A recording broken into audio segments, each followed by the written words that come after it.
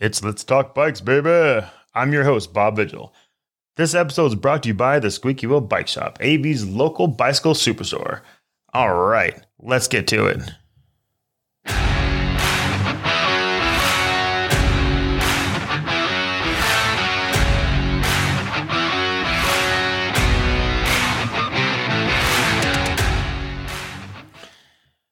Hello, all you bike nerds and cycling fanatics. Welcome to episode 4 of Let's Talk Bikes, where we talk about everything bicycle related.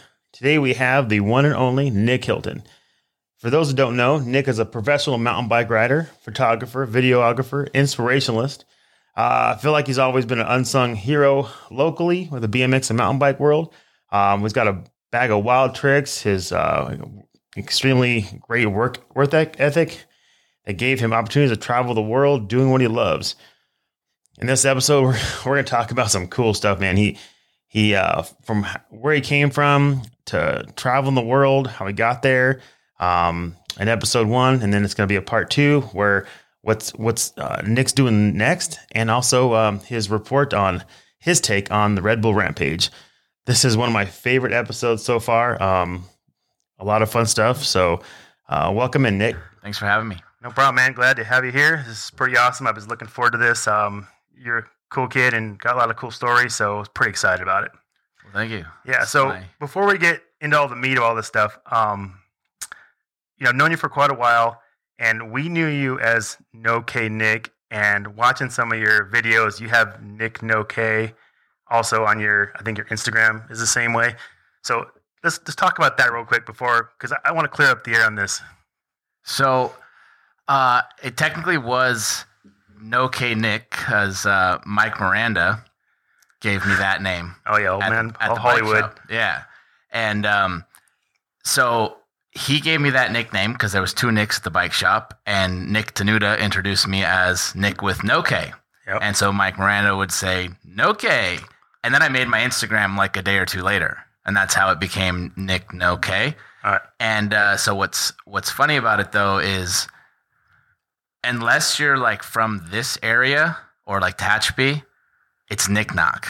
Everyone else calls me Nick Knock. They read it as Nick Knock. So like all my mountain bike friends, I get the constant play on the Kesha song, the Nick Knock on the clock, all the time. Nice. I've actually even had to explain in YouTube videos, it's Nick No K, it's not Nick Knock, But yeah, that's kind of how that came about. Well, I can see how that could like just change from different things, but yeah, No K Nick was the OG, I think, from what I felt like. But it's cool how it changed out, and it works for you because it's clever. So I know you've done a lot of cool things, but I want to start out with for you giving a shout out to everybody who's helping you out, your sponsors, like just to give everybody out there like maybe a sense of who's helping you and how big things have got. I know you're always got something in the works, and it seems like on your Instagram or some of your videos, you got a lot of sponsors. So let's talk about that just to give them a little shout. Yeah. So right now I have a signature frame with Slater Bikes. It's a company out of Colorado. They make dirt jumper frames. They started with just like mostly kid size frames. They've like dominated like the kids dirt jumper and slope style market. That's cool. And it was kind of just something cool to one. I was writing for Morpheus at the time, and they came out and were like, hey, we'll do a signature frame. And for me, it was just like, I already liked the geometry that they had came to me with.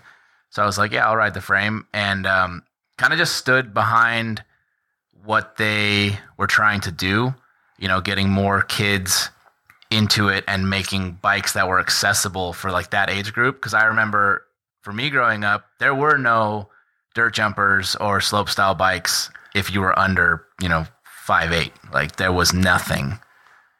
Yeah, that makes sense. I know that as time's gone on, guys have gotten more into jumping or downhill or any kind of like a little more on the sportier, expert extreme side of things. Like it's been harder and harder for guys to get cool bikes for their kids because the bigger companies aren't doing it. So I can see you get behind that. I'm all about the kids, and I think that's really cool to help promote kids doing cool stuff.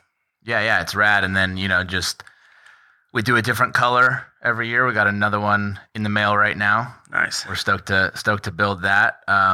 But then outside of them, Shred Optics has been helping me out for the last 4 or 5 years now. I'm not familiar with that, like that line. What is that all about? So Shred used to be Shred and Slytech. They used to be like two different brands, and they had Nyquist on Slytech for a long time. Kelly McGarry was on. God, I grew up watching Ryan. Yeah, it's been crazy riding with Ryan like over the years. Like weirdest thing in my whole life. Never thought I would do that. Yeah, legend. But yeah, so they had Kelly McGarry. So a lot of the Shred gear now has the Magaza logos on it. Like their socks say Magaza, the full face helmets say Magaza forever. But cool. Yeah, so now it's just Shred, and they do a lot of ski gear.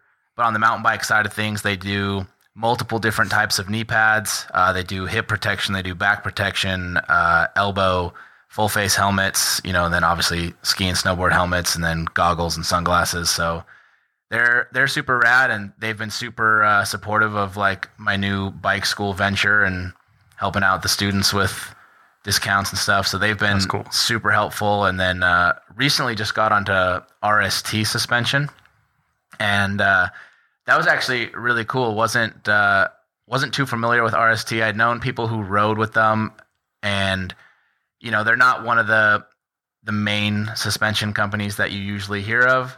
But I was like, hey, yeah, we'll try it and see how it works. And then when pretty much it's been like really smooth, even with them being like overseas.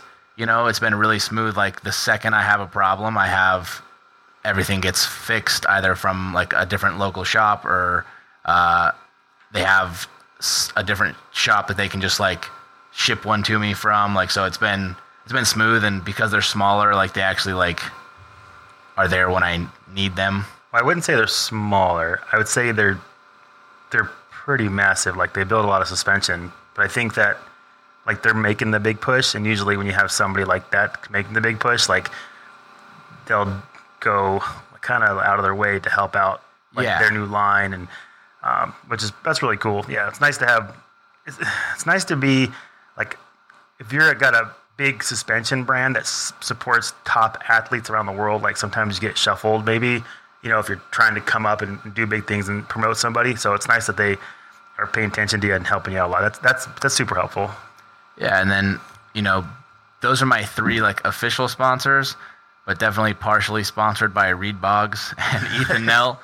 Hell yeah. They give me shoes and pants, whatever kind of is in the garage at the time. They're like, hey, you want this? Sure. Dude, mountain biking as a whole, like, is such a buddy sport. Like, everyone's got a buddy that helps them out. Even here, like, my customers have other friends that are helping out with this or that. Like, it's such a cool sport. Everybody's so cool. And having guys who are at that level just be like, yeah, dude, you're cool. Let me help you out. Like, I want to see you succeed too. Like, that's pretty cool.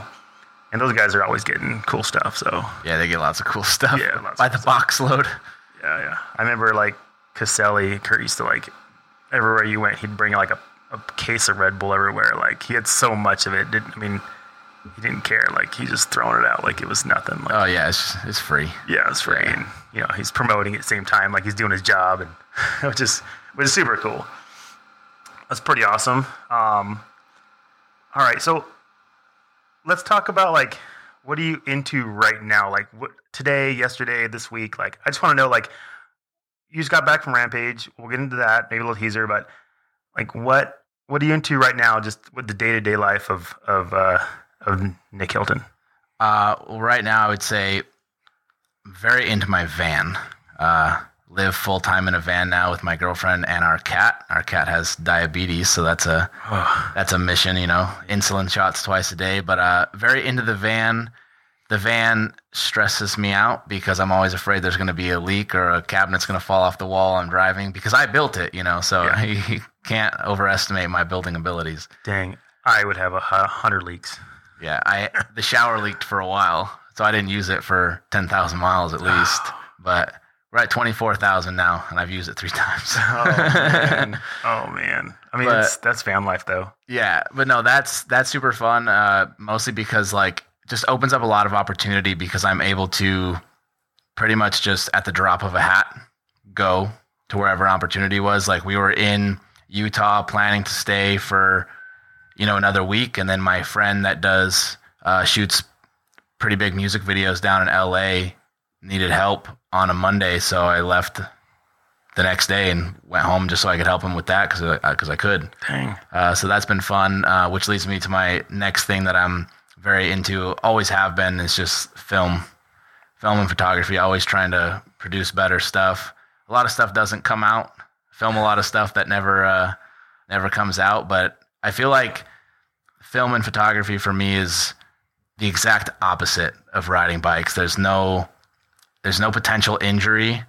There's no real like fear, but yet it still produces like anxiety. Like before a shoot, like I get very anxious. I get very nervous. I just know that at least at the end of the day, I'm not going to hurt myself. I mean, I agree. I think it's one of the same though. Like I look at it in terms of creativity.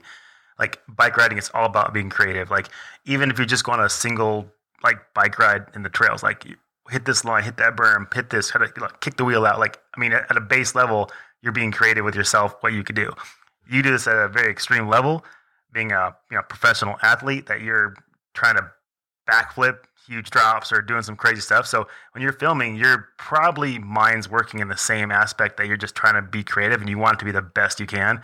So I think it's the same, but yet no fear. Like you're not worried about getting hurt for sure. You just want to drop the camera.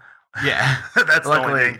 Insurance pay for that. Yeah. But for most part, like, if you're a creative mind, I think it just goes together. Like I'm sitting in front of this iPad that I got, and I really got it just so I could start doing my own artwork, because I've always wanted to do graphic design. Like I always had this my mind's like, God, it'd be cool to go to college to learn how to do graphic design and design some stuff and work on art. And because I like to draw pencil. And so I've been designing a lot of my own like stuff lately. And like same thing, like you said, doesn't come to like video doesn't actually make it to the screen, but it's learning how to do it and make mistakes and then change. And so I've been doing kind of the same thing. It's kind of fun for me. So it's just being creative in another way. It kind of sets apart from everything else I do. It de-stresses me a little bit too, though, other than like for you, maybe it stresses you out. But for me, it's like to sit there and like create something I think is cool in my mind and think, oh, that sucks. Let me try it again. And it's kind of fun. Yeah, I think there's definitely like a soothing aspect to it. Yeah. It's like sometimes, especially if you don't really have like an end goal or what you're really trying to do with it, it's kind of just like taking it day by day and like enjoying the process of it. I think that's what everything has been for me, riding bikes and film and photography. For me, it's just about the process. I never thought that I would like compete professionally on a bike. Never thought I would make a living with photography. I've done both of those things, but for me, it's like, I don't know. I think there's like this, I have like a fixation with problem solving. And for some reason, I wouldn't say for some reason, I mean, it's pretty out there, but like everything that I do when it was like building the van or, like I said, film, photography, bike riding, there's so much problem solving involved in all of those things. And It's like, probably one of my favorite things to do is like be faced with something that's like a struggle. Yeah. And find a way to work through it. See how that like transitions from like bikes to that, it's like you when you land something big that you were struggling with in your mind, and when you accomplish that, it's a big thing. When you finish a video, like, and you like it, you're like, dang, I just made that. That's pretty cool. Like, and then you got, we'll get a bit more into the whole bicycle thing, but like, if you're helping people with that, like it's another aspect of like success, right? Like if you land a big trick, it's a success. If you make a video that you like and you get, a whole bunch of likes and views and people are like, dude, that was sick, it's a success. So to me, it's a good way to go about it, because it also separates too, like you're doing things, but you're creating. So you're actually able to see the process in another light.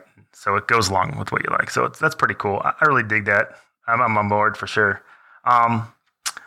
So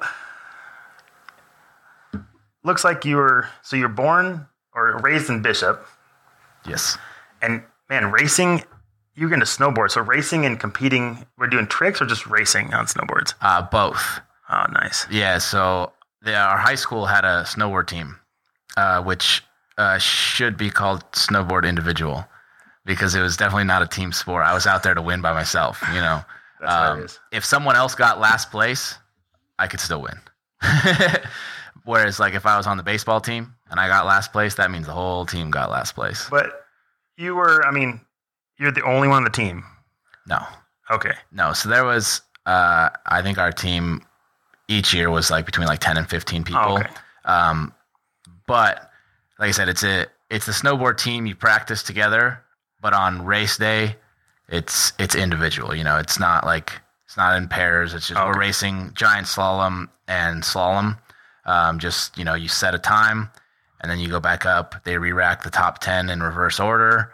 And then you set your second time and hope that you're mountain biking. Top. It's like yeah, totally. It's just like slalom, except you're not paired. You're not racing against somebody else. You're racing against the other 100 people, all on the same course. Oh, dang! It's not side by side. That's crazy. Yeah, and then I did not through high school, just through like the USASA, like half pipe, rail jam, slope style. I was definitely a better racer. I did win a couple rail jams. Never won a slope style event in snowboarding, but ironic, right? Yeah, like you end up doing like stuff you're doing now. But I mean, I like racing, so I'm okay with that. I'm not a tricks guy. I know that, like, I watched Palmer growing up racing, you know, the border cross stuff, and that was so sick. Like, I envied everything he did, so I was a huge fan. I was probably I have posters of him like 6 foot tall still, like took from like Answer Products when I left. Like, yeah, because everything he did just was gold to me. From that to racing Pikes Peak and stuff, like it was just so cool. And snowboarding was rad to watch him pump through those little moguls and like just pull away from everybody. So I love the racing stuff. Looks like you got into some theater. Man, you did a lot of stuff. Musical theater, production and performing. I mean, did you like that? I mean, was that you? Oh, yeah. Yeah, it was. Yeah, so that's the thing. Like I said, I just enjoy the process of things. Like I never get into anything with an outcome in mind. I just do it because I want to do it in that moment. Like, I don't know, tomorrow I might wake up and be like, I want to be a barber. Maybe I'll just try to learn how to be a barber. Nothing wrong with that. But no, musical theater. I tried to get into acting when I was like younger. And then in 5th grade, we did some like little production, and the teacher told my mom that I was like really good or something. And I was like a really shy kid. And even throughout high school, I was decently a shy kid. But once I got on stage, it was not like that. I did like 2 or 3 productions a year. I was the lead in multiple things. I was Charlie in Willy Wonka and the Chocolate Factory.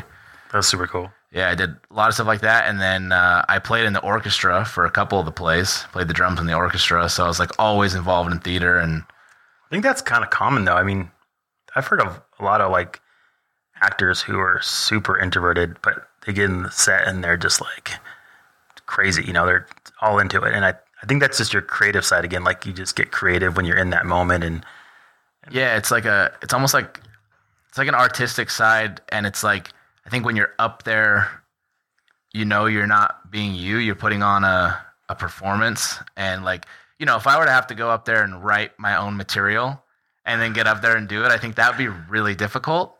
But when it comes to theater, you know, you're in character. If it's improv, right, you know, there's nothing, you're just going up there and making the best of what's happening. So you're not really relying on just writing your own material, which would be scary. I'll say a lot of stuff I do is definitely built off inspiration, not so much like I just dreamt it. Like, yeah. I think that's great because it's the same thing with like tricks. Like you take someone's trick. I think you watch one of your videos and you're, you know, watching, you know, you watch somebody else and you see what they did and you see what you're doing wrong and you back to back, point the toes, elbows in, like, you know, so it's kind of the same thing. Like you're taking someone else and you want to build on it or make it better. So I don't know, it makes sense.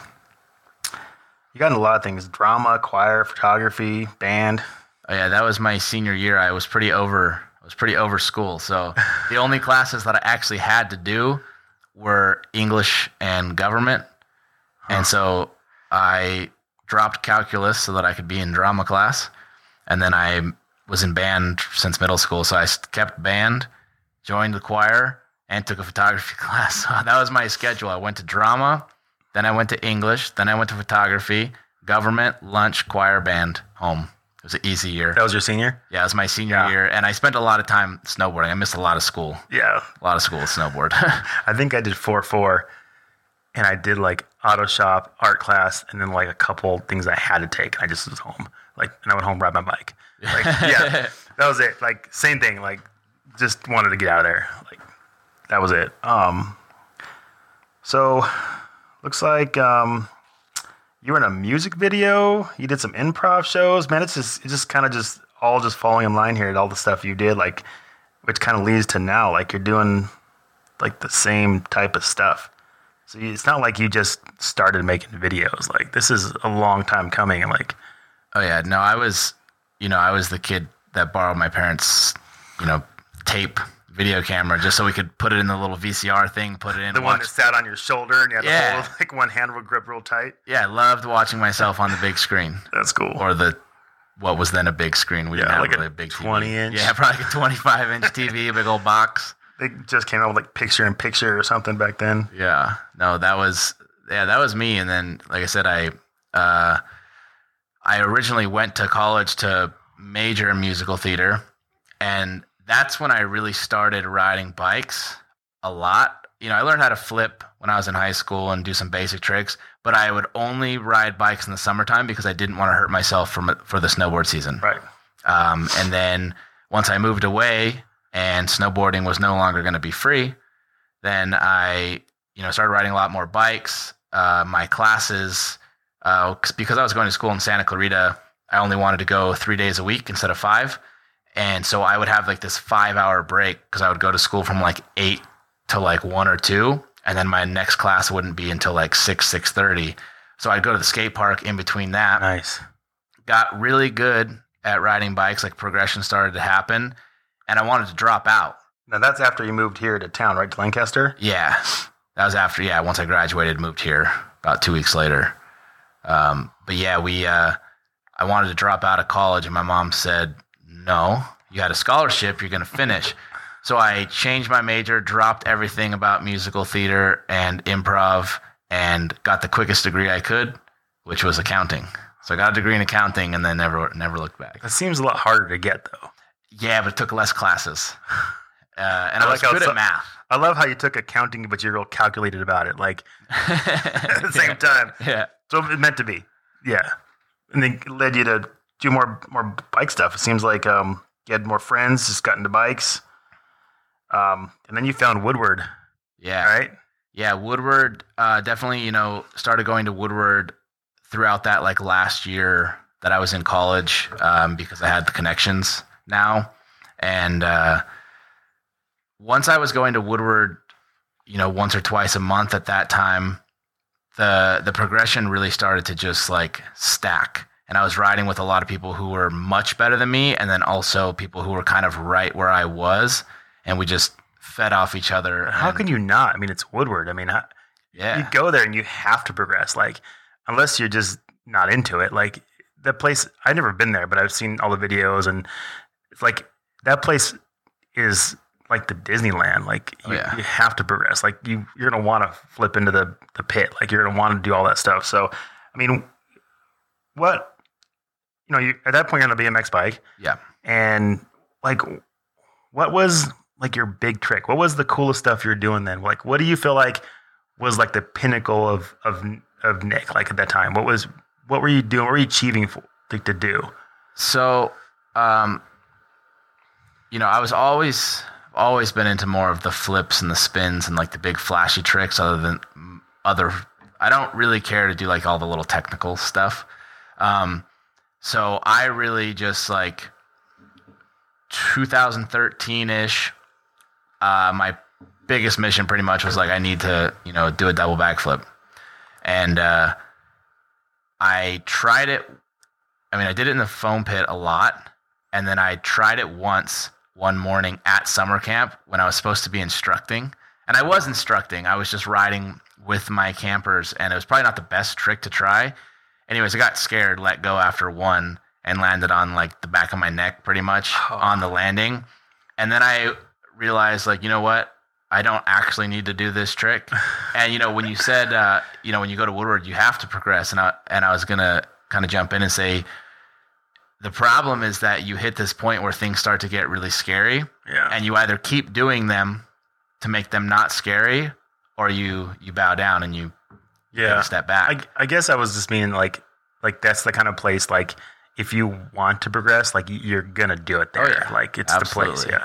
Now, I mean, this is a random question, but was that from, like, Pastrana? Like, Oh, I was definitely in my grandma's living room in 2006 watching that live when he did that. Yeah. But yeah, no, Dave Mira from 2000, Corey Nastasio used to do double flips, Stephen Murray used to do double flips. Like, double flip for me, because I was doing them on snowboards. Okay. Like into the airbag and stuff when they would set that up. So I knew I could double flip. I always did them on trampolines. And so I was like, I need to do it. Anyways, like I said, I totally crashed. Yeah. Said I wasn't going to do it. And then like 3 months later, did the exact opposite. So instead of only doing one flip and letting go, I did like 2.5 and landed on my back again. Over-rotated. Yeah. And then I would say now, since then, I did about a week later after that second crash, land one. And then I tried to do it on the mega ramp. I thought that was the next step. Once I'd landed one, I figured I should do it on the mega ramp. Landed upside down on my head. But then did do it on the mega ramp, landed it a couple weeks later. And now I would say I've probably done between 250 and 300 double flips, and I've only crashed on like one other one. Nice. So I've had a Well, imagine good you run. were, like, in between the flips, you were trying to calculate. Yeah, you got a spot. You got to do one flip, and then you like tilt your head down and you look for the landing. And so the very first time I saw the landing, it scared me. I let go. The second time, I didn't see the landing, and so I thought I was going to under-rotate, missed wheels and everything, landed on my back. But now that I've got the spot figured out, it just was easy. I mean, it's crazy because back then, like, double backflips were like unheard of before that, and then you're doing them, and then look at Travis did like 3, and then like the world just set the world on fire with that, like. But then now it's ludicrous. Everything's just crazy. Oh yeah, double flip. It's kind of like you show up to a mountain bike contest now. Back then, 2015 when I first started, it wasn't. But you show up to a contest now, it's kind of like instead of being like, oh, who's going to do a double flip? It's kind of like now you're like, okay, everyone's going to double flip. Which jump am I going to double flip that nobody else is? You kind of got to like pick a different jump or at least be the first one to do it in practice. That way everyone had to follow you, because if you set the tone, right, then everyone else is going to follow. That's got to be a crazy game to play with all your buddies. Like, who's going to, like, sneak a trick on what jump so that way they don't want to jockey, like, and then, or throw a trick in between it, like, a no-hander or something. Oh, yeah, people doing double flip no-handers in the mountain bikes now, and that's scary. I'm not going to do that. I don't need to do that. Yeah. I mean, there's a lot of stuff you guys are doing is just scary to guys like me. It just makes no sense. So everything is. I mean, that's pretty sick. I mean, and then you did a bunch of stuff. Looked like you did some really cool. Tell me about. I mean, I know we can go on forever, but tell me about that little video you did for that put you onto Ride BMX and Vital. Like, what was that about? Like, something that was the mega ramp, I guess. Yeah. So in 2014, this was my last hurrah on a BMX bike. It was right before I switched to mountain bikes. So remember I said I tried that double flip on the mega ramp and I landed on my head. And, but I was like riding the mega ramp by myself. There was always people there, but they were just standing there. I was like the only one dumb enough to ride it, I guess. And so, I was doing like front flips on it and I really couldn't front flip before that. So I was just doing them on the mega ramp because it worked. It felt like snowboarding. Was the landing like sloped perfectly? So if you under, over, or whatever, you just roll out, like slide out. You could get away and still ride out. But if you did fall on the mega ramp, there wasn't a lot of impact when you landed. You just had to deal with major skin burns because you'd slide so fast it would like melt through your pads. That sounds nice. Yeah, it's not good. Yeah, real nice. But so I just was like, I've never had like a proper video that someone else filmed. And my friend Seb at Woodward was a filmer. And I was like, hey, I'll pay you to make me a mega ramp video. So we went out there and I learned how to front flip no-hander on the mega ramp for that video. I cash rolled the ramp. I double flipped the ramp. Did a cork 7. Was doing flip whips on it. And so, no one rides the mega ramp just for a session. Well, it's called a mega ramp. Yeah. And no one rides it for a session, and no one puts out a web edit on the mega. So I had this I had three aces when we put that out, because it was one, who is Nick Hilton? Nobody knows who that is. 2, who sessions the mega ramp, and where's this pink bike coming from? Because I had a pink bike. Hilarious. And so, yeah, I just remember for a week straight, I would check Vital and Ride, and it would have the top 10 videos up there, and it was number 1. I still have screenshots of that because it's the highlight. Dude, that's so sick. It was sick. And so basically, just to wrap that up into the mountain bike start, once I did that, I was I want to compete in X Games Mega. And Hoffman Association said no.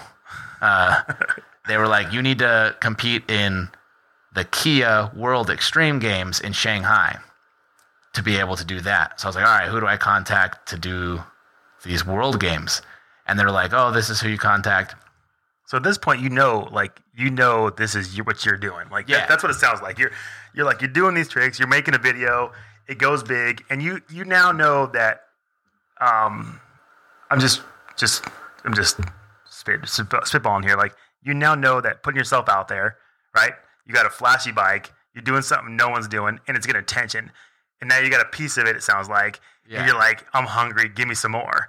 And now I want to go big, and that's really cool. So yeah. Keep going. And so, they were you contact this person for Kia Extreme Games, and let it be known, Kia Extreme Games is a mini mega competition. It's not a full mega ramp; it's a mini mega. It's much smaller. And so when I sent them the mega ramp video, they said, "Oh, this is cool, but do you have any video of you riding smaller ramps? Because the mini mega is not the same as the real mega ramp, and we mostly want vert ramp riders." And I was oh, okay. So I spent 2 months trying to get really good at riding the vert ramp, and that is very scary. And so I didn't feel like I was ever really getting there. Where were you doing that at? We don't have vert ramps. Oh, okay, so we don't have them out here other than Woodward. You weren't doing it in town. No, riding the vert ramp at Woodward. I was riding it every day, trying to progress, probably pushing into that trying too hard category. Things were getting kind of dangerous. And then literally one day I was just I don't want to ride the vert ramp anymore. And I was seeing videos of dudes riding big jumps on mountain bikes and riding slope style. So I asked my friend Jake if I could borrow his bike, and pretty much never went back to BMX after that. Just had my eyes set on just jumping big jumps and traveling and doing slope style. What a crazy transition. Yeah, it was really abrupt, but I think it was just riding the mega ramp I liked because it reminded me of snowboarding. It's just big jumps, big tricks that were more simple, just big and flashy. So I was oh, that's what mountain biking is big and flashy. Those guys, the vert guys, they're doing really technical stuff. Yeah, really, and it's a very dangerous ramp.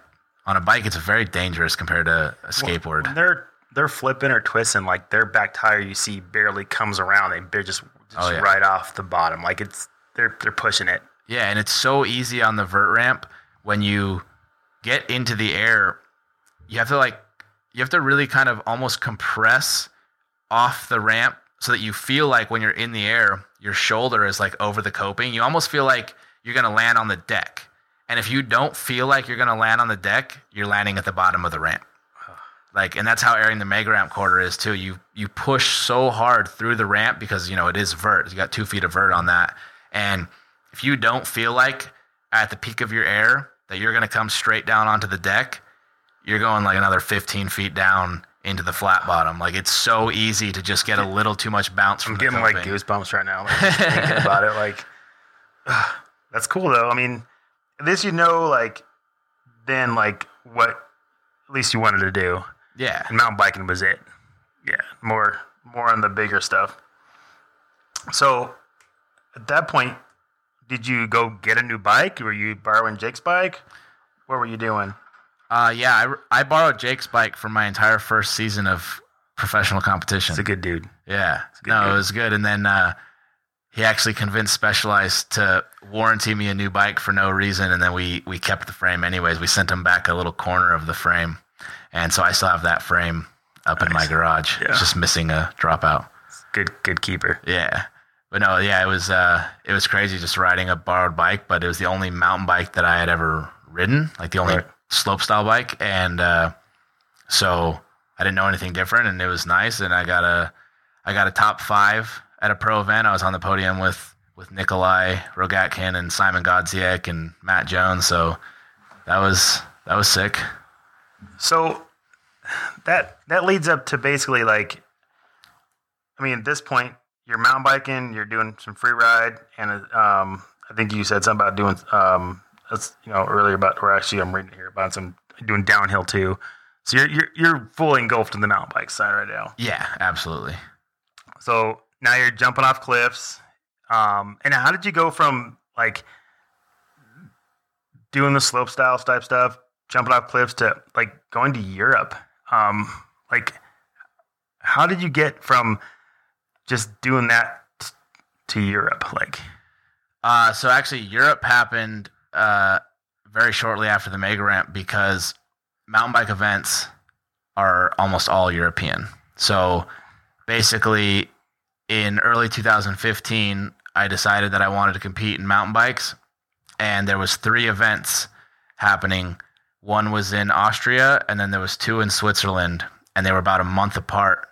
And I was like, okay, if I can go to this one contest in Austria and do well, then I can have enough money to fly back. And I didn't have to do that. That's the counting in you. Yeah, I didn't have to do that because I happened to be friends on Facebook with another rider from Italy, and he actually let me stay for that whole month at his house. So, which is good because I didn't do well in that first event at all. But no, yeah, I just got a passport, booked a ticket, flew there by myself. I'd never been out of the country. I'd never flown by myself. And then I landed in Austria, and, people are asking me if I spreche the Deutsch. And I'm like, I don't know why, we need a bigger Uber. Yeah. They're like, you can't bring that on this. They're yelling at me in German. They're like, you can't bring the bike in this Uber. I'm like, well, get a bigger one. It's funny. So how did you, it's just, so in my mind, when I was that young, like, how do you just get like all of a sudden I'm just going to go to Europe? Like, do you have money? Do you saving? Like, were you working? Like, how did you just get, like, you didn't even have your own bike at the time, barely. Like, Yeah. like, how did you even get like to where you're like, yeah, I'm just going to go get a passport and just buy a plane ticket and just go wing it? Like, what was your mindset? Like, how did that happen? My mindset was full on. I thought that I was going to win some prize money. I thought that I was a little bit better than I actually was. I did win prize money. I did. I did do pretty well in at least one of the events. Did better than I thought in most of them, but did win prize money because I got a top 5 in one. But I had some money saved. I had like $2,000 saved. Plane ticket cost about $1,200. Yeah. So I had about $800 to make a month in Europe. And why I was okay spending all of that is I had already had a show gig for the entire summer lined up that started about 8 days after I was going to get home. And that's like a, contract for like $15,000 for the summer. So I knew I was going to be able to, as long as I could make it through the first 2 weeks of that show, I would be fine. But otherwise, yeah, I came home 2 years in a row, 15 and 16 had the same setup. And I came home with like $20 in my bank account, and I was eating cans of tuna and lettuce from the cafeteria at the theme park for 2 weeks when I got home, depleted the bank account twice. So let me get this straight. You had just enough money to get there, hoping that you had enough money to be there, hoping you weren't going to get hurt. So when you got back, you had a gig that would fund you for the next go around, doing crazy shit, trying to win money. Super cool, man. Risk, like you got to take risks. Sometimes the risk to reward is pretty good, and it's a good feeling that you've come all this way, like taking the risk, like, because not too many people would do that, I think. That's funny because until right now when you said that. I don't think I'd ever thought that if I got hurt on one of those trips, I wouldn't have a show gig all summer. But of course you didn't. You were young and you're like just now I would think about that. Now I would think about it. Well, I'm old and I think about things like that now. But when I was young, I probably wouldn't have. Like I would think like, this is what I'm doing. I'm going to go for it. But that's cool. That's what makes memories awesome, right? Oh, yeah. You look back and like how cool things were and how you did things you wouldn't really normally do now. Like it's pretty badass. I think it's super awesome. So let's see here. So now you're got your van. I got notes here. You're like jumping off cliffs, drinking some beer now, enjoying life. It sounds like traveling around, freedom, and got your girlfriend. You got a little kitty. It's pretty cool to go from all that to now just kind of still doing what you want. I mean, traveling around and be where you want to be. And now how'd you get into photography? And I know you did some of that early on, but like, how did you get into it on a serious side, like where you think you can make some money with just doing photography and some video stuff? So what really pushed me to get into photography was I had a camera since I was in high school. I had like a photo camera and never took photos with it. And when I went to Europe for that first trip, that month long, right? It was almost 2 months, that 2 month long contest stint, I didn't bring it. I made a decision. I was like, should I bring it? Should I not? I don't want to bring it. So I have, with the exception of like a few phone photos and a couple photos that I had taken of me at events, I have almost no like photographic record of that trip. Is it because you wanted to stay focused on like... I just didn't want to carry it around. Oh. And I wasn't, back then I was taking videos of myself, but I was never really taking pictures.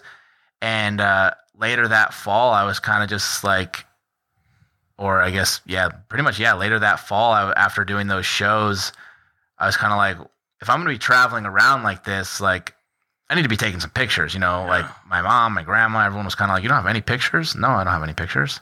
And so I actually, again, I kind of just make impulsive decisions sometimes. So instead of just learning how to... Who doesn't? Yeah, instead of just learning how to like use the camera that I already have, I was like, you know what? It'll force me to learn how to take pictures. I'm going to buy the most expensive camera I can. I walked into Best Buy, applied for a credit card, bought a $3,500 photo camera.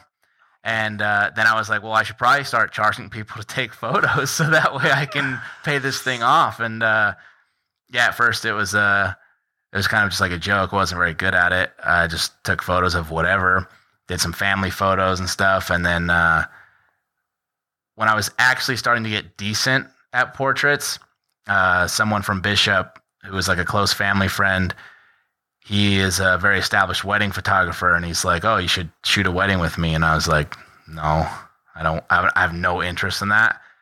And then so I did it with him, and then I ended up shooting 17 weddings with him that year, and now I've shot about 50 on my own since then. That's that creative side, though. Like, you probably got challenged, right? Oh, yeah. You got challenged, and then it's the same with me. Like, you get challenged, and then all of a sudden you want to, like, go up and beyond what you thought it was going to be and be challenged more. Oh, yeah, and I'm very competitive with it. You should see me. It's bad to say, but you should see me. Like, if I walk through a park or something, and I see, or like any kind of like nature preserve, and I see someone doing a photo shoot with someone else, I'm immediately judging them. I'm like, that's not going to look good. Like, I can already tell in my head. I'm like, what is that going to look like? Shadow's the same way. She did some photography of animals with a friend who's a professional photographer, D Hunter. And so now she's very picky about photos, and she looks at everything I don't, like, oh yeah. And I'm like, this is fine. She's like, no, look at this, and this. I'm like, oh, dang, that's why I don't take photos. And my photos stay in my camera. She takes her own. Like, yeah. She'll be like, I'll take 100. She'll be like, this one's good. I'm like, okay. So that's cool. It just really just falls in line with all your creative, all the work you've done, all the challenges, the competitiveness, like, just falls in line. It's super cool. I really think it's really rad. And then now I'm just trying to move along. So now you got this bike school thing and you're helping with kids. And man, that is my favorite thing ever. And I'm working on some things that I'm going to release myself that I'm working with kids right now. I don't know if you know about it, but tell me about, the bike school. Like, how'd that start? And like, what's your goal? What's your dream with that? So being a photographer and videographer, like you do a lot of unless you want to pay for film school, you do a lot of your learning online. And YouTube can be very beneficial. You can learn a lot on YouTube. The problem with YouTube is that you don't know what you don't know. And it wasn't until like my photography and video skills did not start to elevate until I started investing in real education. People who are really willing to slow everything down and, fill in all the holes and play things in an order that are actually going to like make improvements instead of, spending hours searching for something that's missing on YouTube when you don't really know what you're looking for.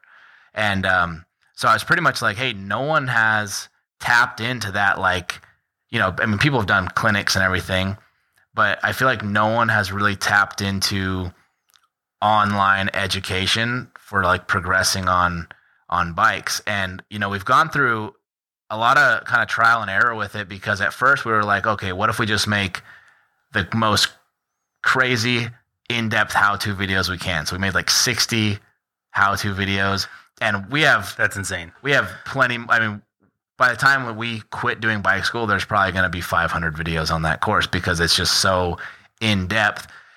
But what we realized at first, because we were like, okay, this is just an online course. Yeah, we'll have a private community. People can join. They can ask questions.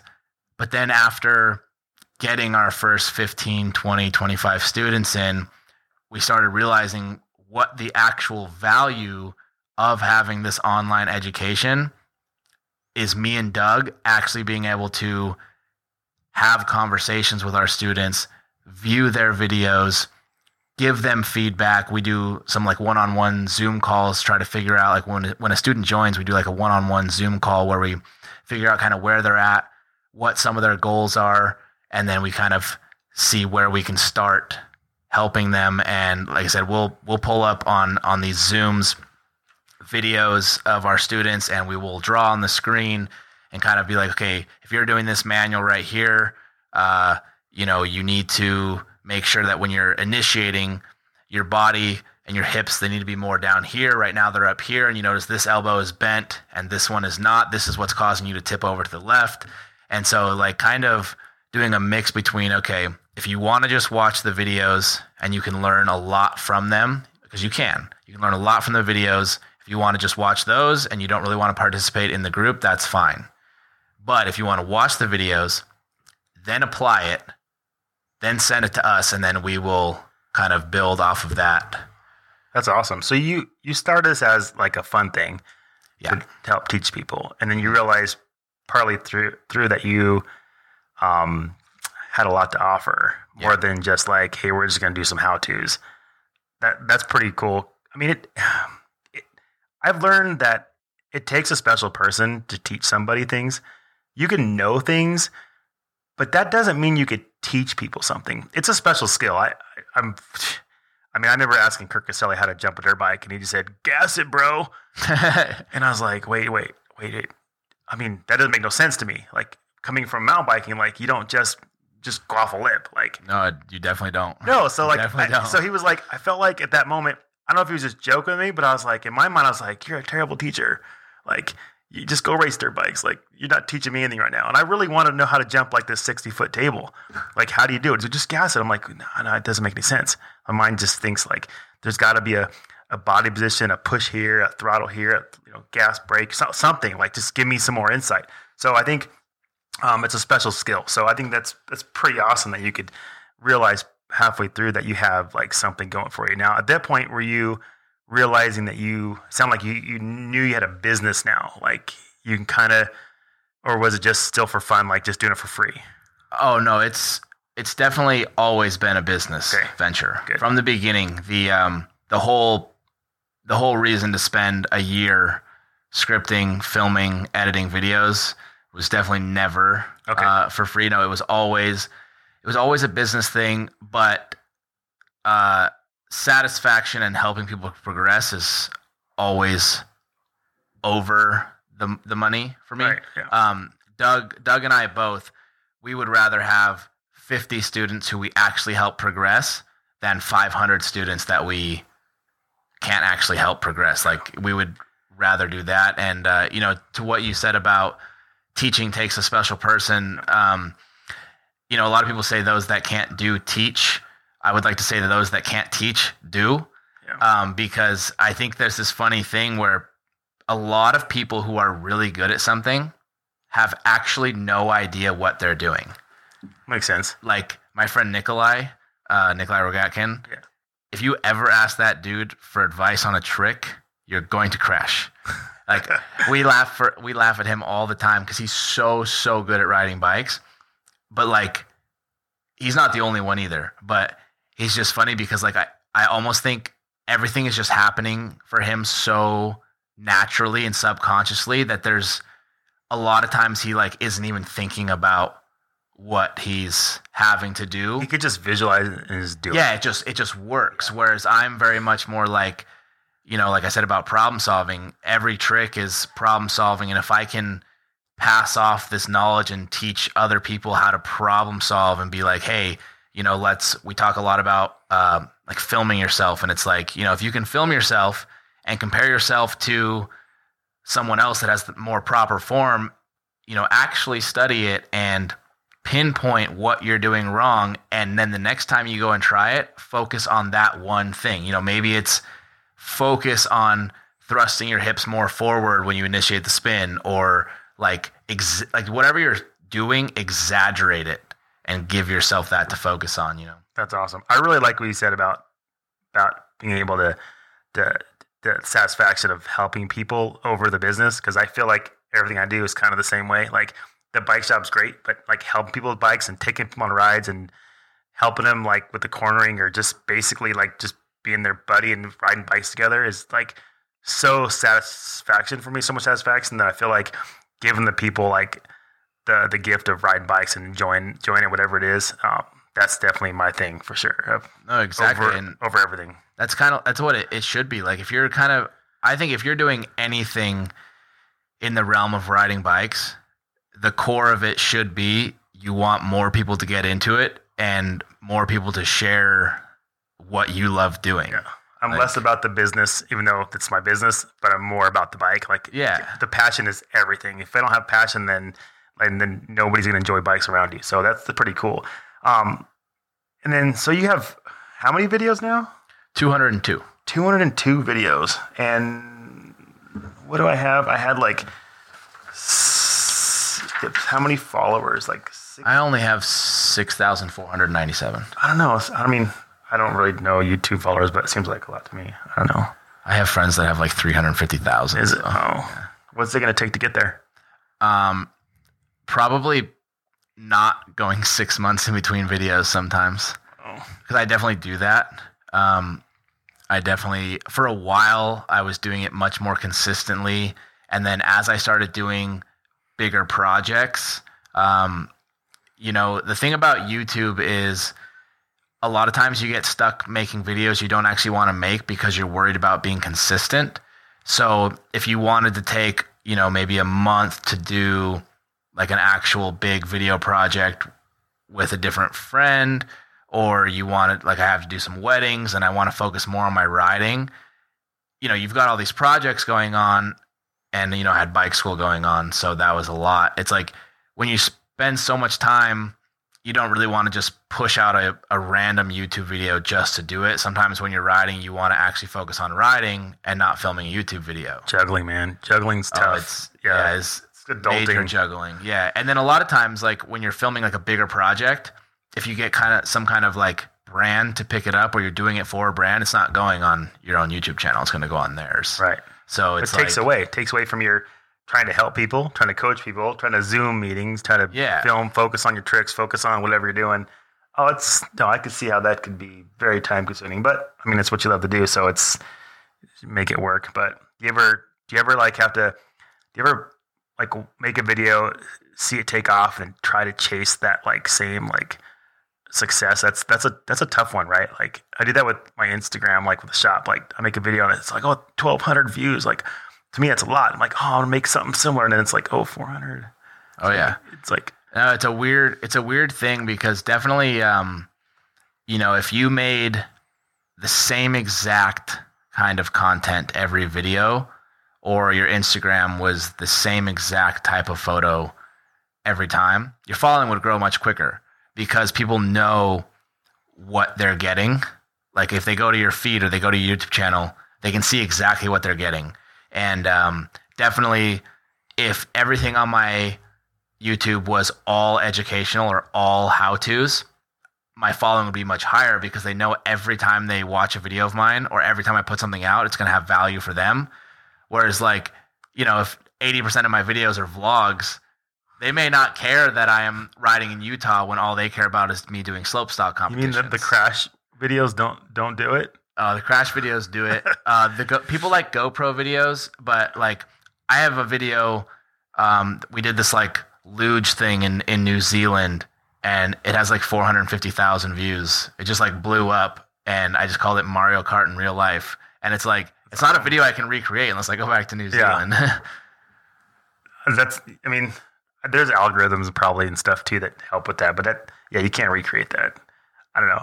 I don't know the formula. I'm not really into it like that, but I know you got a lot of videos and all your little, like the little main screen is like always got something kind of cool, kind of brings you in. Shit. Your face going into some mulch. Yeah. The thumbnails are important. Yeah, that was I did a flip whip and I kicked the back wheel and I landed on my face, and that's beautiful. The screen grab from the GoPro. That's. That's kind of way it's got to be though. For sure. Oh yeah.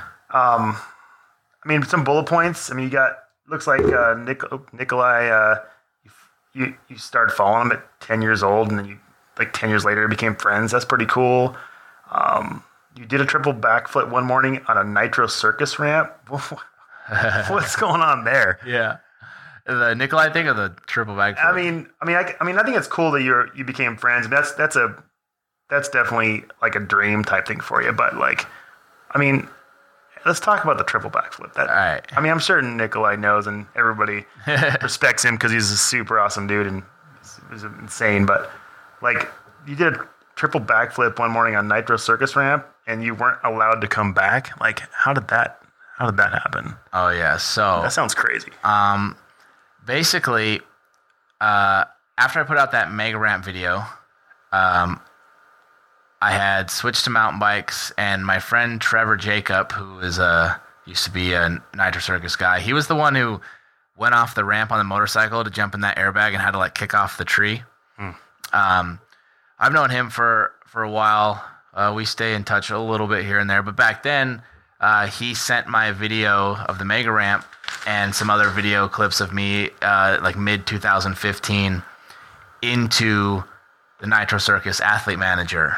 And then I got an email from the athlete manager kind of saying hey, our roster is full right now for this year, but we'd love to get you on the ramp and practice and, kind of work you, kind of see how you do.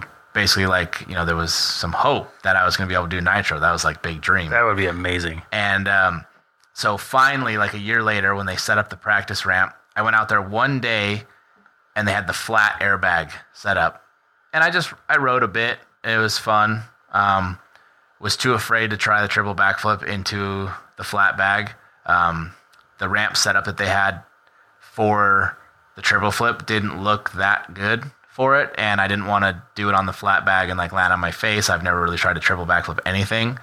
And then a week later, it was the day before I was supposed to fly to Virginia to visit my girlfriend, and I saw that they built a new triple flip ramp, and they had the landing airbag set up. So it's a smaller airbag that's downsloped in the landing so you can actually ride out and ride away from it. And I saw 3 dudes on Nitro on BMX bikes learn their first triple flip because the ramp was good. And I was like, oh, I need to do that. And so I hit up the athlete manager, and he said they would be out there at 8 a.m. the next day. So I packed my car for the airport with my bike in the car. Drove at 8 a.m. to Paris, California. I was the first one there. It was me, Ryan Williams, Todd Main, and then Curtis Downs and Brandon Schmidt. And I helped them blow up the airbag for the landing. And then first thing in the morning, hit the new triple flip ramp for the first time, double flipped it on the airbag lander, rode out, double flipped it again. So first 2 jumps in the morning. And then me and Todd Main played rock, paper, scissors to see you guys are ready. Yeah, to see who would try to triple flip first. He lost, so he had to try it first. And I think he over-rotated, or he might have let go. I don't know. But then I tried my first one, went 1, 2, and then I thought I was going to under-rotate on 3, so I twisted and landed like flat on my side in the airbag and was seeing stars. Like it was rough. It seemed like it wouldn't be that hard of a hit. I mean, those things pretty gnarly or what? Oh, it's gnarly. I would say, because you think airbag, like, oh, it's no big deal.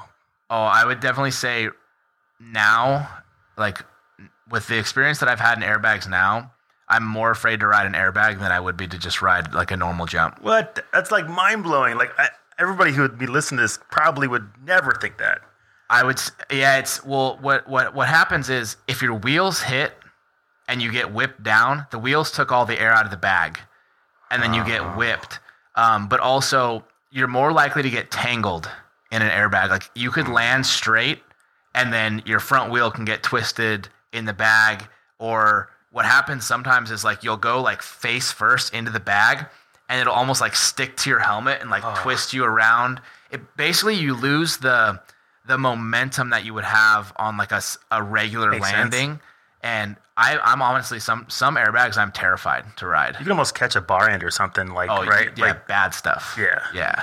Oh dang! I never would have thought that ever. Like they don't. All the videos they don't make you. They don't give you that sensation like that's the case. Like you never watch an airbag landing and you're like, oh, that was they just landed on. Oh, cool, they rode out. They got it, and walked away, no big deal. But then you saying this is like mind blowing. No, the big flat ones, like the big huge 40-foot flat ones, those ones are nice. There's almost no impact. But if they're smaller or they're set up like a landing, they're stiff and they are not that thick. So they're not all airbags are created equal. Let's go with that. I could just imagine like your face landing on a tarp and just like melting down it. Like that's how it feels. Pretty much what it feels like. Yeah. Oh. And so, anyways, crashed, was seeing stars. By the time I walked the 6 stories back up to the top, wasn't seeing stars anymore. Tried it again, landed, feet blew off, did like a front flip when I landed, and then third try, buzzed my butt on the tire off the lip and was gonna let go. And mid-second flip, I could hear Brandon Schmidt, who had my phone filming.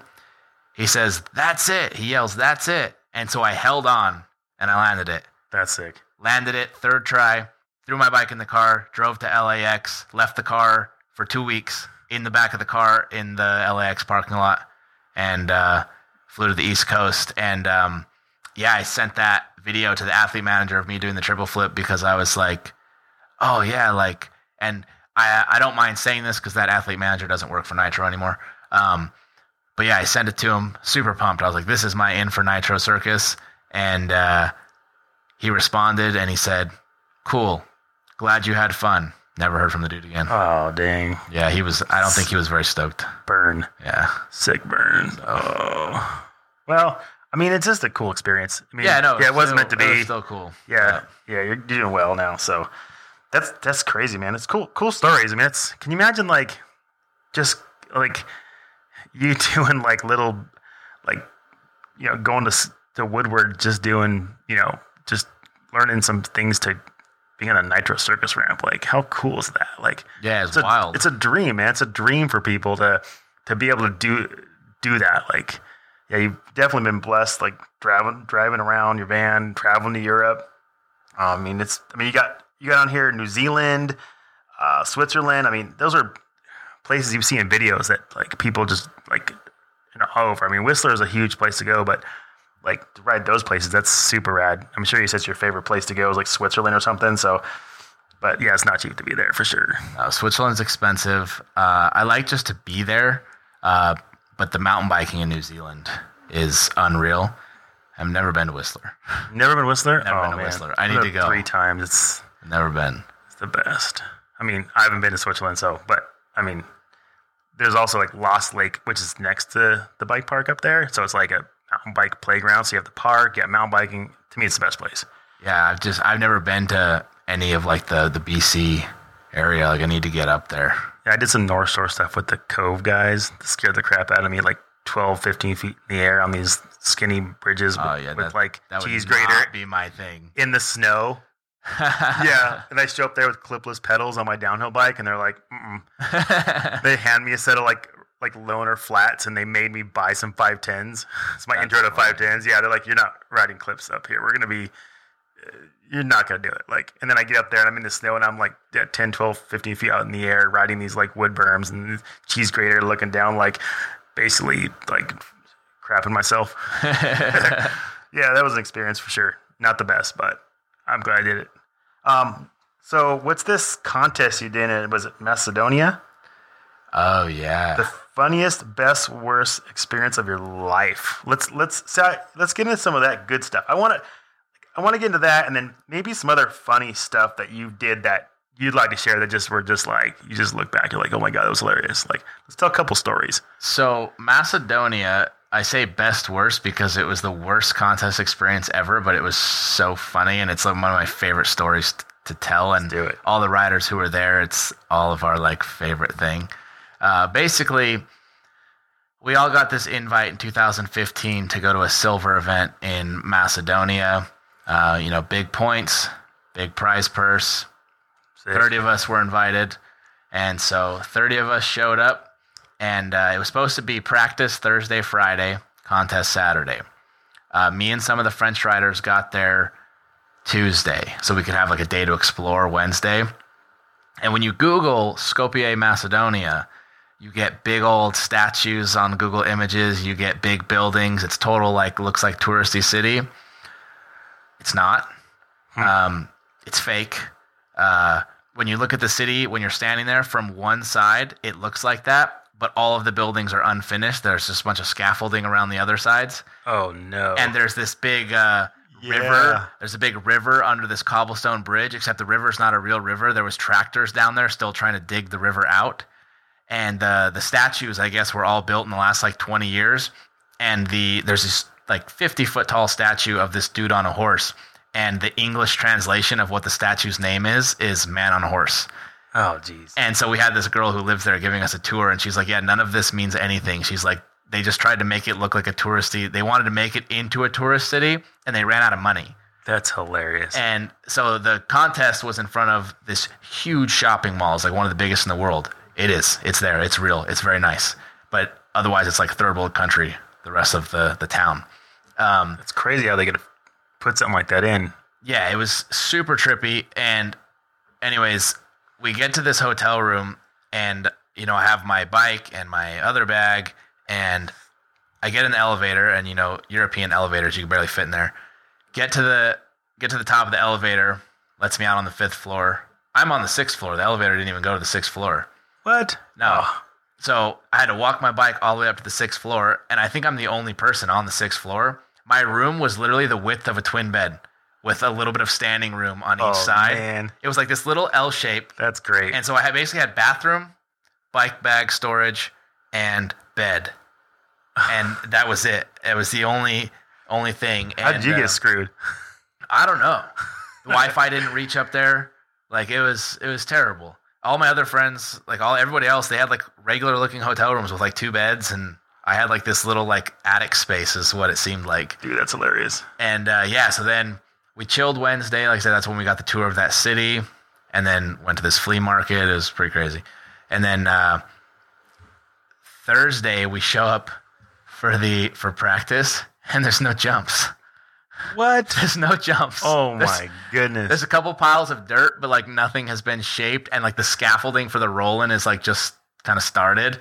And so we just went and got some beers and went back to the hotel and just drank beer the rest of the day. What the hell? Yeah, it was wild. So they invited 30 professional athletes for a jump contest, and they have piles of dirt. Yeah, there's nothing yet. And so then Friday, by Friday morning or Friday afternoon, they were finishing the course. They're getting it together. Yeah, they were getting it together. But the roll-in for the step down, the first feature, a step down, the roll into a step down lip for like a 35-foot step down only needs to be about 8 feet tall. You don't need much speed, or 8 feet taller than the lip. You get like a half crank in, maybe a full crank, a little pump, and you jump. This thing was 60 feet tall, and you had 40 feet of running to the lip. Way too much speed. Oh yeah, we told the guy who built the course. He was a British dude. We said, hey, there's way too much speed here. You're not gonna be able to do this. And he's like, no, I built it. I'm gonna show you. All right. And we're like, you better drag brake down that whole thing. And he's like, no, I think it'll be fine. No brakes.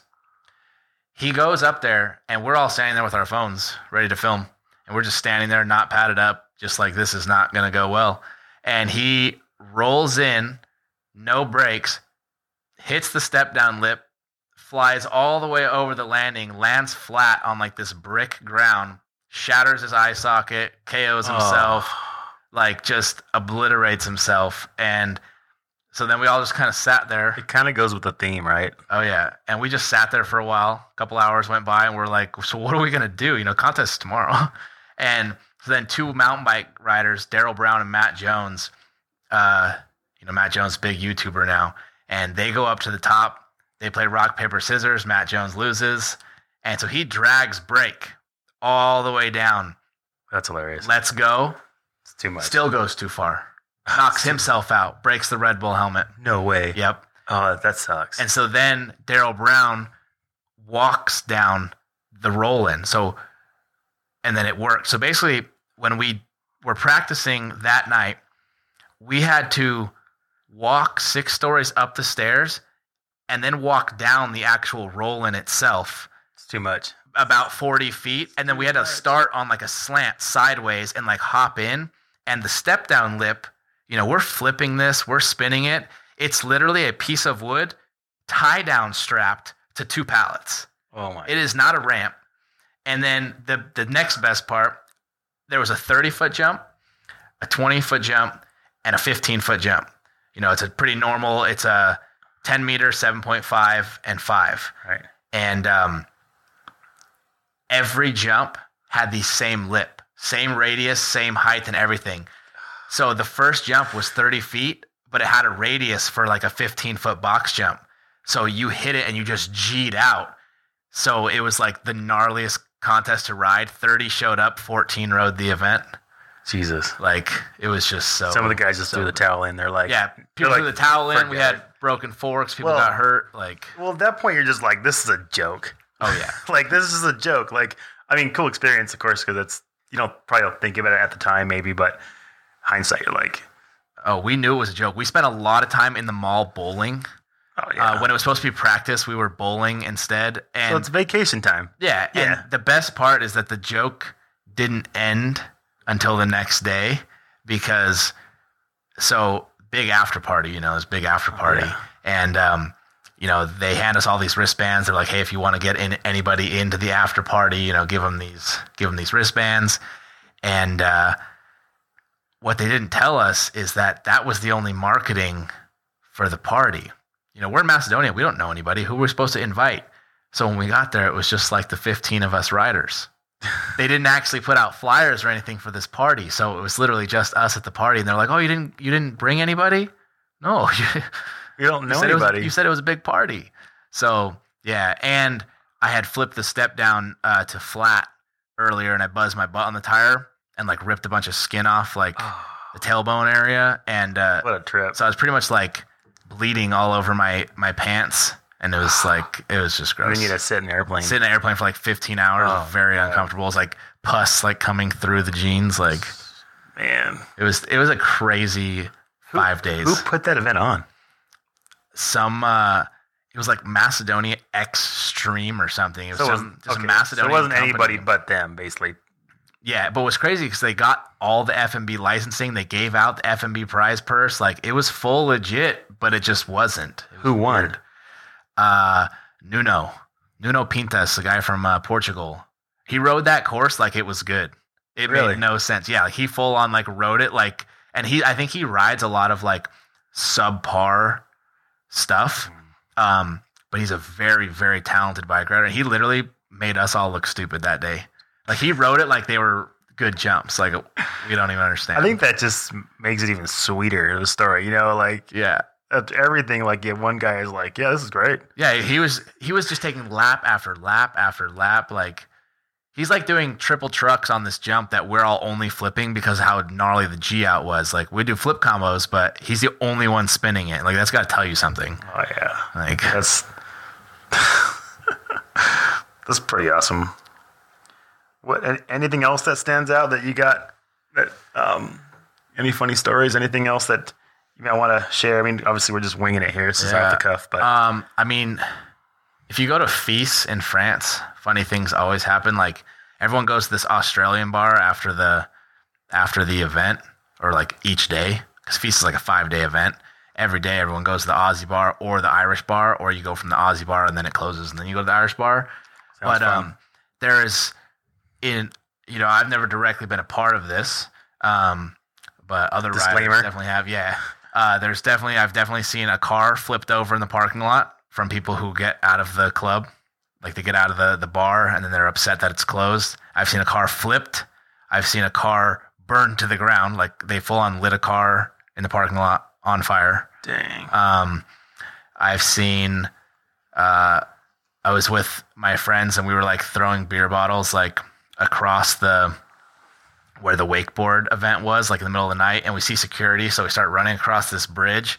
Turns out there's another security guard waiting for us, and the last one of my friends in line just gets side tackled by security and just flattened, and then he's like yelling at him in French, so we had to get a French rider to come over and talk to the security so he could hop over the fence and sneak out. Like I can imagine that, like when you got a bunch of, I don't know, I think BMXers are kind of, or BMX, guys who transition to mountain bikes, or they're kind of rebels in a sense, I'd imagine. Like, oh yeah, you're not, white collar accountants, like, so you're gonna have shenanigans. Like, I mean, I've had my share of shenanigans on trips because I'm not like that either, like starting giant food fights and things. So, that's got to be part of the fun, is the shenanigans, hang out with a bunch of guys that are wild. And yeah. Oh yeah, and I knew from my first experience that in my very first contest in Austria, because I didn't really know what to expect, and it's Saturday night. They had just done qualifiers, and finals is the next day, but the big riders party Saturday night, and finals is Sunday. So you're thinking, okay, it's going to be kind of mellow. Nobody's going to be out there. Well, it's a Red Bull event, so we get picked up in a Red Bull double-decker bus, and we have free Red Bull vodka, and they're driving us around for what seems like 2 hours. And I'm like, dude, how far is this place?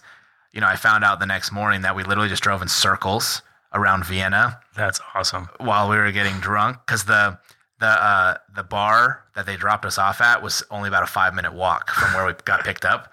And I didn't figure that out till the next morning.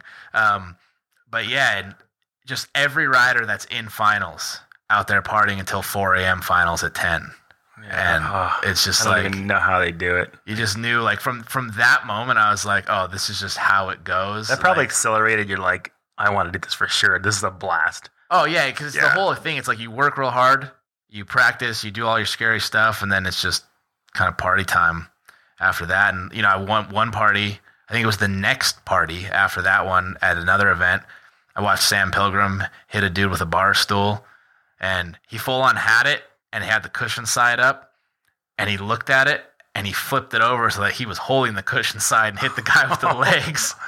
And that's awesome. Yeah, it was probably like 3 a.m. and this little VIP section. And the next day, no problem, got up and just handled the business. No, him and Matt Jones the next day did the Red Bull World of Run. What? Yeah, they ran like 20 miles the next day. It's like superhuman status. Yeah, they're like built of something else. Like, yeah, certain people are like that. I can't even imagine. Yeah, I have a couple beers, and the next day I'm like, oh yeah, not in no shape to do anything like that. No, even me at 26 now, like, Reed just got third at Rampage, and we were like, oh, going to Vegas tomorrow. We're going to see Machine Gun Kelly, big celebration. Me, my girlfriend, Reed, his girlfriend, we were asleep by 2:00. Concert ended at like 11. We made it from the concert to McDonald's, and then we slowly made our way home. We were like, that's fine. Yes. So we're tired. But it's cool. You've got all those experiences under your belt. Like, you've seen a lot. You've had a lot of fun, and it's super cool. Man, it's, I don't know, definitely a dream for a lot of people to be able to do crap like that and have fun. And now you're just shooting videos and hanging with your friends and riding and trying to juggle all that, right? Like, that's kind of the hard part now, being a little older, having a little more responsibility, I guess, with your van, trying to keep that together. That's got to be tough, right? I mean, all that fun's kind of a little bit subdued, I guess, but you still think you got a lot in you, right? I mean, it's kind of the... Yeah, I kind of feel like now that I've transitioned a bit away from slope style, the hope is that bike school can fund the future bike riding stuff. Because the hard part that I ran into with weddings was, those couple weeks before you shoot a wedding is very hard to be progressive on the bike because you were worried about getting hurt. Someone's relying on you to shoot their wedding. It's going to happen one time. Changed. Yeah, exactly. Like now you think about the risk kind of involved. And when I'm in the mode, like when I'm in the zone, I don't think about it. When I'm in the mode, like, I'll go to Utah and have a heavy 2 weeks and then immediately go home and shoot a wedding. Like, if it's going to happen, it's going to happen. But no, it's just like, it's kind of very, I would say each month, sometimes each week, sometimes each section of the year, I kind of have to like really split it up like on paper. I almost have to be like, okay, this like month for 4 weeks out of this month, like this solid month is reserved for bike riding. Then I'm going to do these 3 weddings for 3 weeks. I'm going to, take a break, let my body heal from whatever trauma I went through that month.